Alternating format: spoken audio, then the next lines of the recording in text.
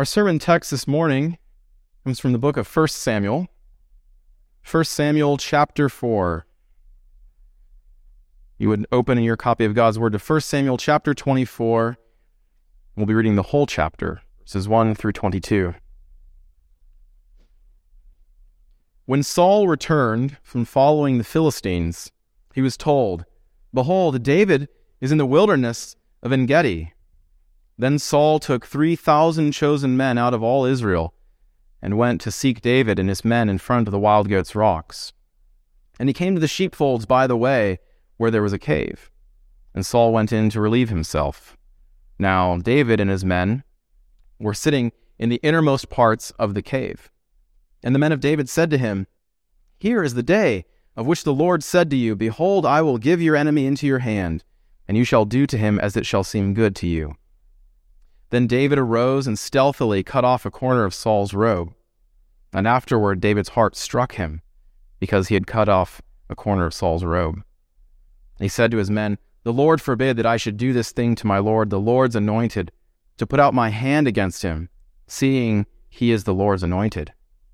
So David persuaded his men with these words and did not permit them to attack Saul. And Saul rose up and left the cave and went on his way. Afterward, David also arose and went out of the cave and called after Saul, my Lord the king." And when Saul looked behind him, David bowed with his face to the earth and paid homage. And David said to Saul, "Why do you listen to the words of men who say, Behold, David seeks your harm? Behold, this day your eyes have seen how the Lord gave you today into my hand in the cave, and some told me to kill you, but I spared you. I said, I will not put out my hand against my Lord, for he is the Lord's anointed. See, my father, see the corner of your robe in my hand. For by the fact that I cut off the corner of your robe and did not kill you, you may know and see that there is no wrong or treason in my hands. I have not sinned against you, though you hunt my life to take it. May the Lord judge between me and you. May the Lord avenge me against you, but my hand shall not be against you. As the proverb of the ancients says, Out of the wicked comes wickedness, but my hand shall not be against you. After whom has the king of Israel come out? After whom do you pursue? After a dead dog, after a flea. May the Lord therefore be judge and give sentence between me and you, and see to it and plead my cause and deliver me from your hand." As soon as David had finished speaking these words to Saul, Saul said, "Is this your voice, my son David?" And Saul lifted up his voice and wept. He said to David, "You are more righteous than I, for you have repaid me good, whereas I have repaid you evil. And you have declared this day how you have dealt well with me, and that you did not kill me when the Lord put me into your hands. For if a man finds his enemy, will he let him go away safe? So may the Lord reward you with good for what you have done to me this day. And now, behold, I know that you shall surely be king, and that the kingdom of Israel shall be established in your hand. Swear to me, therefore, by the Lord, that you will not cut off my offspring after me, and that you will not destroy my name out of my father's house." And David swore this to Saul. Then Saul went home, and David and his men went up to the stronghold. Let's pray. Our gracious and triune God, as we hear your scripture this morning, we ask that you would cause it to take root deeply in our hearts, that we would be able to meditate upon it day and night, that we would be planted like trees beside streams of water, bearing much fruit in season. We ask that you would do this by your Spirit and for your glory. In the name of Jesus Christ, we pray. Amen. How do we think through challenging decisions in life? Everyone has challenging decisions, some more frequently than others, and yet, what guides our decision-making as we go through those times? How much does our hope play into those decisions? How much do we think about where our hope lies? When things are going well, it's usually not a question we'll find ourselves considering. What need do we have for hope when life is going well? But what are those moments when you seem to be caught in indecision, when you're struggling between either two rights or between what seems to be two wrongs? Who do you listen to in those moments? Where do you turn for advice? How do you make that choice, and what are you trusting in? Or in other words, where is your hope? Well, this is the central question that David faces in the text this morning. Who will I listen to, and where is my hope found?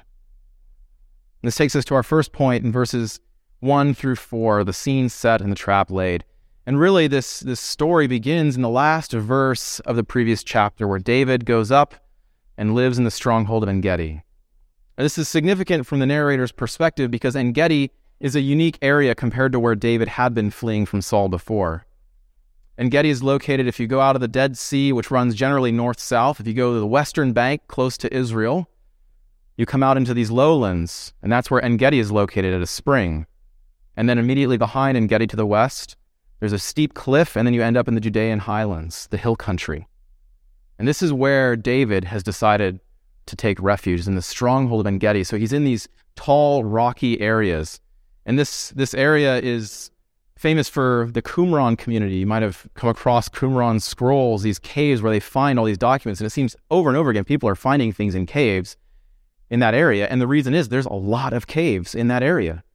The rocks just support cave formation. And so out the gate, the narrator is making clear to us that Saul is going to have his work cut out for him.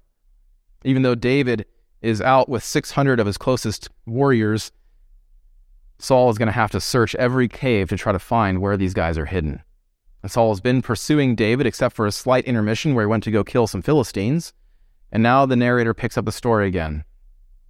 And he picks it up in verse 1 with Saul returning from following after the Philistines. And Saul's bloodlust is already raised at this point. He's been chasing David, been frustrated. David has been slipping through his fingers time and time again. When Saul goes around one side of the mountain, David goes around the other. And finally his men come to him and say, "Behold, David is in the wilderness of En-Gedi." And this sets the stage for the conflict. And so Saul takes 3,000 of his closest friends and goes to find David among the rocks in the caves. And like we thought, this is already a challenging task even in the best of times. Even today, with modern mountain rescue and wilderness rescue, it's a challenge to find somebody in terrain like this, and these people are usually wearing orange and trying to be found. And David was certainly not in that system of being visible. Even today, with infrared optics and overhead spotters, if you're going out to try to find somebody, you might think of Saddam Hussein hiding in a little spider hole in Iraq. It's not easy to find somebody, and so Saul has his work cut out for him. And he's going with 3,000 people through difficult, rough, and rocky terrain. And 3,000 people tend to broadcast their showing up well before they actually get there.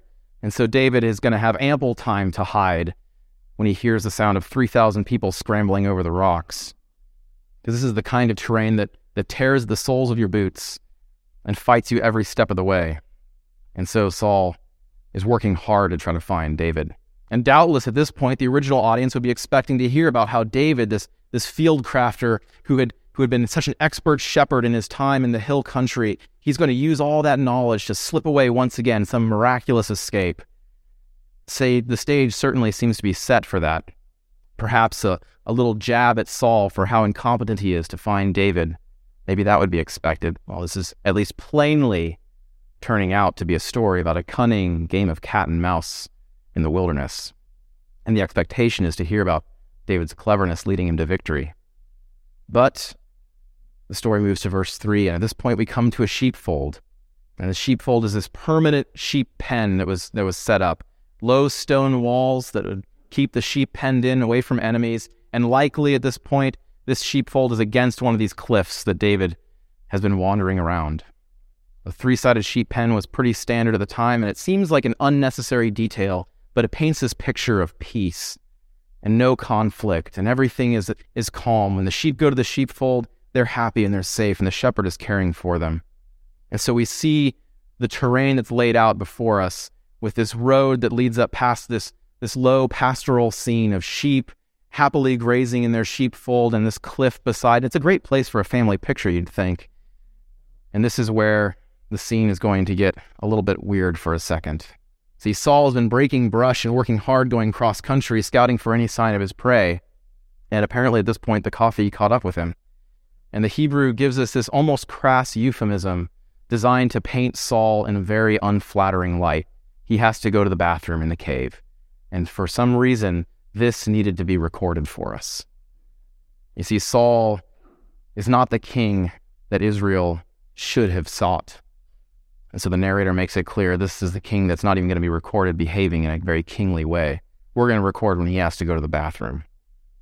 And so for all the rest of history, Saul will be remembered, at least in part, for what happens when he thought he had a little bit of privacy. But this verse has even more to say, because this is the cave that catches Saul's eye, this one particular cave that stands out, and it happens to be the same cave that caught David's eye as well. David and his men, hiding out from Saul, were carefully tucked away in the deep recesses of this cave, and hiding 601 men in a cave must be a fairly decently sized cave. And yet, they're hanging out in the back of this cave, being smart, not advertising their position, and who should mosey into their cave but the man who was hunting them? Saul. Saul, alone and unprepared, just happens into this cave. He's not ready for a fight. He's got other stuff on his mind.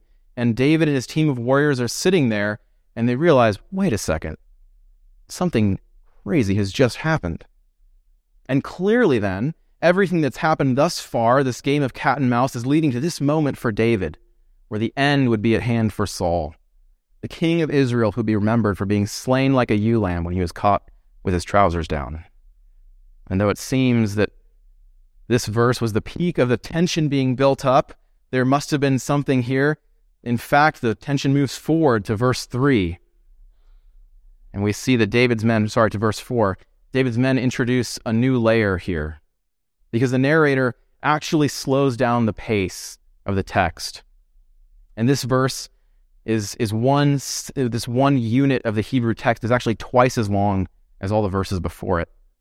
And if you were a bard recounting the story, or a storyteller in Israel telling the story, this is where you'd slow down and you'd see your audience lean in and you'd say, this is where I can really embellish, because there's a lot to go after here.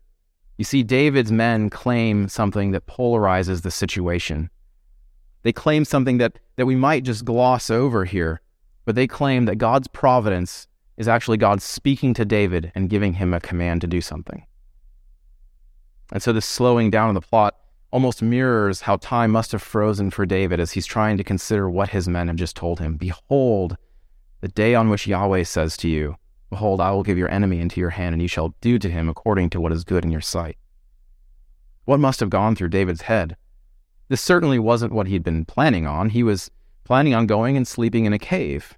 He was thinking, probably as a good leader, about how best to care for his men. He'd maybe even drawn up a contract with the owner of that sheepfold outside for some lamb tonight. He certainly wasn't thinking, what do I do when my enemy, who's been chasing me, suddenly wanders into my cave and is completely at my mercy? And so for David, everything changes, and he's confronting a life and death decision. And not only life and death, a question of obedience or disobedience. See, David's men saw Saul walk into the cave, and they thought they knew exactly what had happened. The text gives us no reason to doubt the purity of their motives, but they thought that the moment must have come for David to seize the throne by force. Hadn't Yahweh made all this happen? Hadn't Yahweh led them to this cave first and set them up safely in the hidden parts of this cave? And then hadn't Yahweh drawn Saul into this trap? Hadn't Saul already been rejected by the prophet of the Lord? And hadn't David already been anointed as king? I mean, everything was just falling into place perfectly. And now Saul, painted in the most unflattering light possible, is within a knife's reach of David, and all David's problems could go away. You can see why his men would encourage him to strike. And yet David's actions betray the tension that he felt. This wasn't a clear decision for him like it was for his men. He sneaks up to where Saul had cast off his outer garment, and in stealth he cuts a corner off of the robe. And now the narrator has really drawn us in. And we're asking, well, what happened next? What's going to happen? If David's already got his knife out and he's already emboldened by this one little success, where is his knife going to go next? And this takes us to our second point, the righteous actions of the righteous man. In verse 5, after cutting off the edge of the garment, we would expect to hear about David emboldened by this little success going after the big success and killing Saul, his enemy. And yet, the exact opposite is what happens. In cutting off the corner of Saul's garment, David's heart struck him, and he realized the folly of what he was planning to do. He had nearly raised up his hand against the Lord's anointed. He'd very nearly put himself on the level of God. He'd almost just caused calamity. And if you've ever been at a stop sign and made a slight mistake or an error of judgment, or not looked both ways enough, and suddenly a car comes hurtling out of what was your blind spot, and you slam on the brakes, you'll know how David felt right now. Because it's that moment of panic where you realize everything that could have just gone wrong, and you're just thinking through all the conclusions. How could this have just happened? How could I have not seen what was actually happening outside of my own vehicle? And this is what David is realizing now. And David makes this plain in verse 6 that this is what was going through his mind, because upon reflection he realizes that he's not the kind of man who's going to break God's law to seize the throne. He realizes that those means will never be justified by their end. Perhaps God had given Saul into his hand. Perhaps not. It wasn't for David to decide, though. It was for David to wait upon the Lord's timing and to trust in the Lord for the Lord to make good his word to David, that he would establish his throne. And so on coming to this realization, David turns to confront the men who he trusted, but who had goaded him against the king of Israel.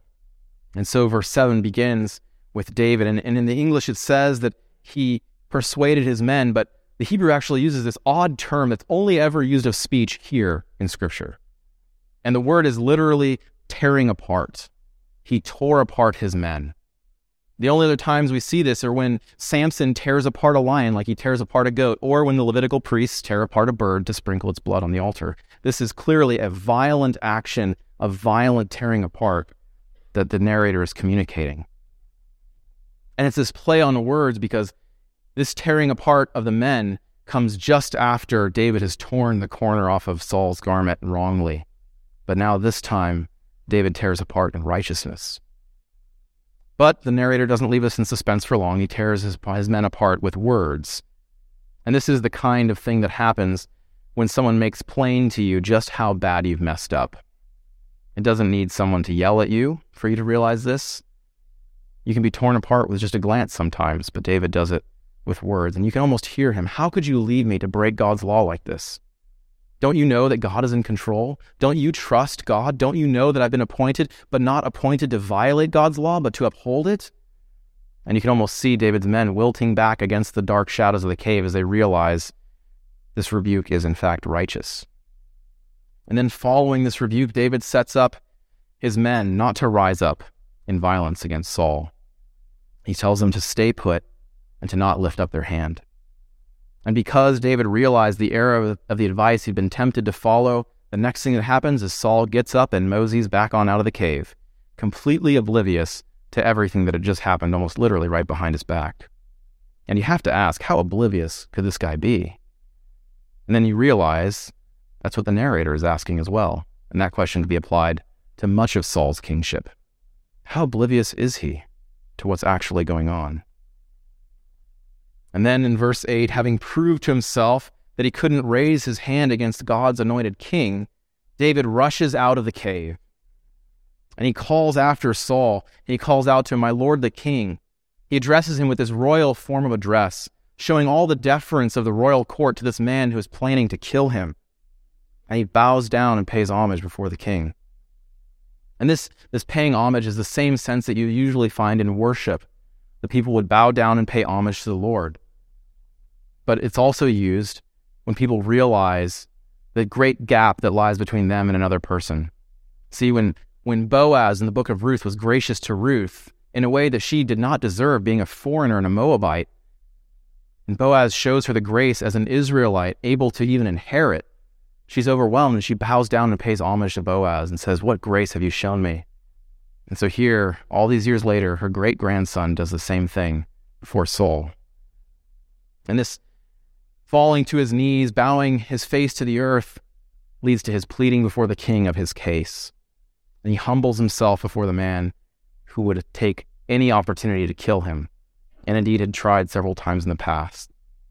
Saul, searching through rocks and cliffs, has finally come face to face with his quarry, but not with his quarry with a sword in hand, but with his neck outstretched, bowing down before him. And once again, the narrator slows down the plot a little bit. See, David opens his speech to Saul with a simple, though leading question. Why are you listening to the wrong people? Why are you listening to people that would say that I want to do you harm? David makes known to Saul, this oblivious guy who couldn't clue in enough to realize that somebody was cutting off part of his clothes. David makes known to this guy all that had happened. David refused to kill Saul. He instead looked upon Saul with pity. And if it wasn't clear enough, he even tells Saul the reason. It's not because Saul was winning the award for best father-in-law of the year. And it's not because David was concerned about the legal ramifications or the legal fees that would be associated with killing the king of Israel. In fact, David says it's because you are the Lord's anointed. It's because David has realized the right position that God has given to Saul that David's hand has stayed. God had set Saul apart to rule. Unjustly, perhaps, Saul would rule, violently, temperamentally, but God had set him in power. Who was David to overrule this decree? And to prove the truth of his claims, David in verse 11 holds out the edge of Saul's robe in his hand. And you can almost see Saul going from pretty clueless to slightly less clueless as he realizes that fabric looks awfully familiar. And he looks down at his robe and realizes that, oh, that is why it looks familiar. You cut this off of me. That moment of suddenly realizing how close he had come to death had a significant influence on Saul's thoughts. I mean, now the scene has shifted, and he's the guy that had been driving down the road when you were at the intersection. He's the guy who was just listening to music, enjoying an afternoon drive, when suddenly a car starts to pull out in front of him and he realizes, I'm just along for the ride at this point. There is nothing I can do.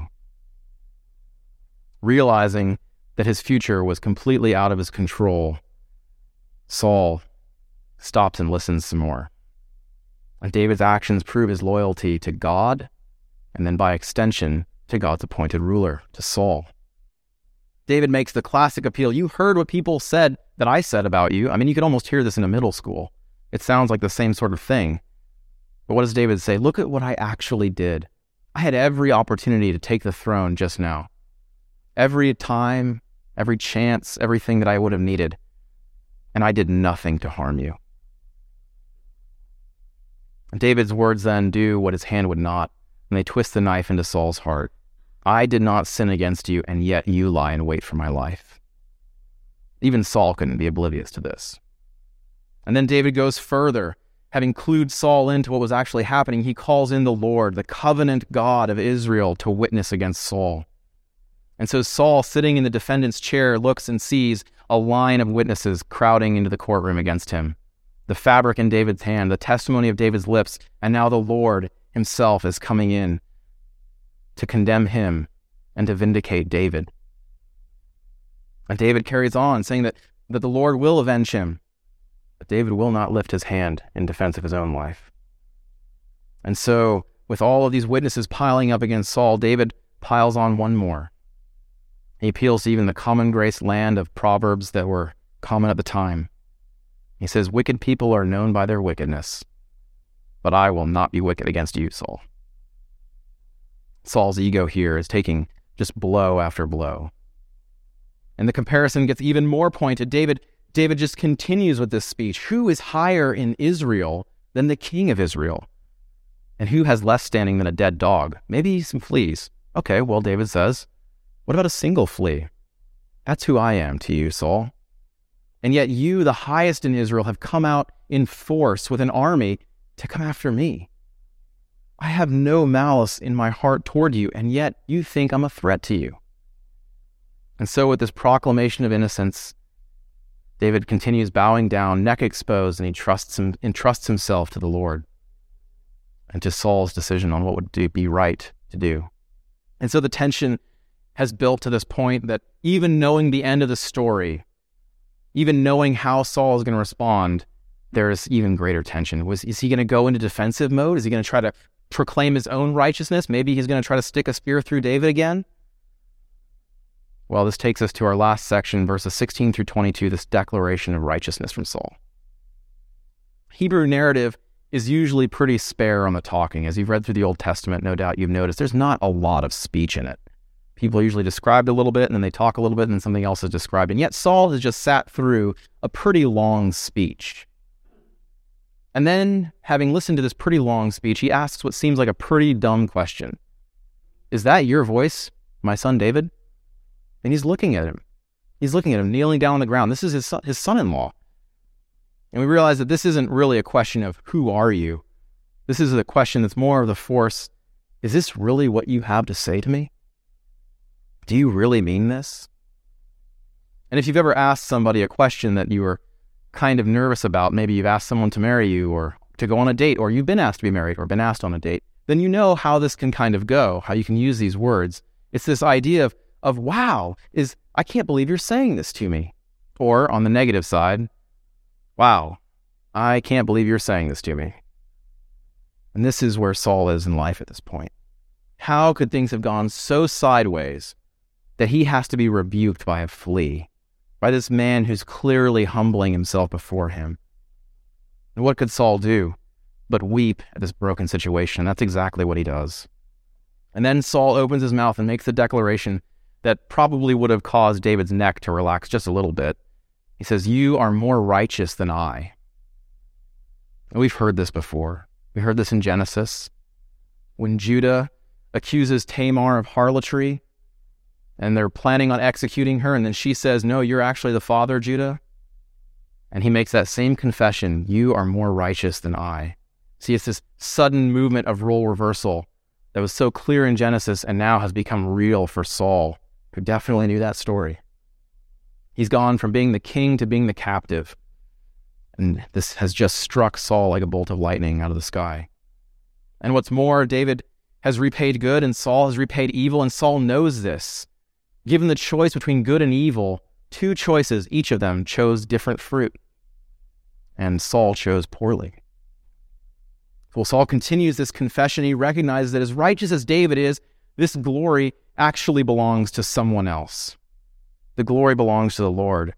And so because God is faithful, Saul lives to another day.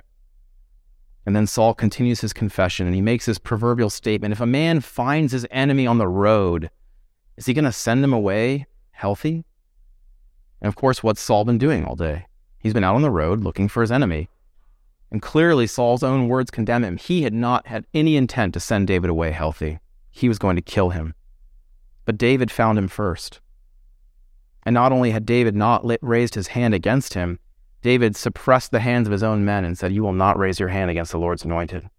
David had provided for the well-being of the king of Israel, even at the cost of his own life. And so Saul pronounces a blessing upon David.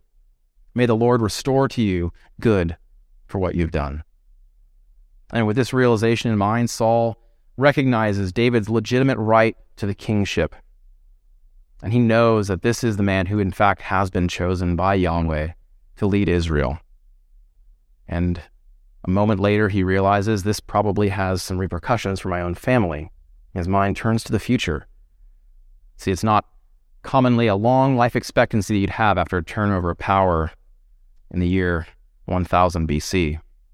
So Saul asks David to continue in this mercy that he had shown Saul, and asks him to prolong the life of his offspring and to ensure that his name would not die. And then the story ends.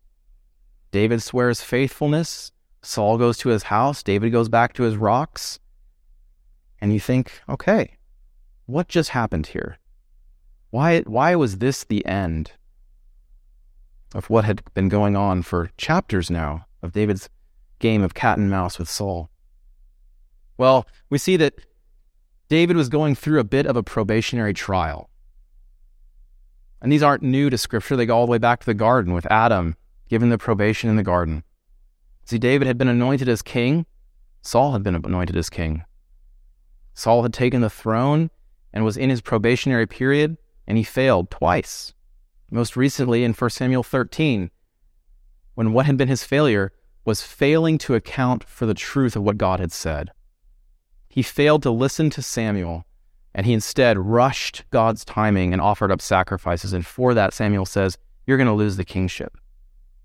And now David, who had been promised the kingdom, sees this opportunity to take it ahead of schedule. And he says, "I will not do so." And in doing that, he proves himself to be more righteous than Saul.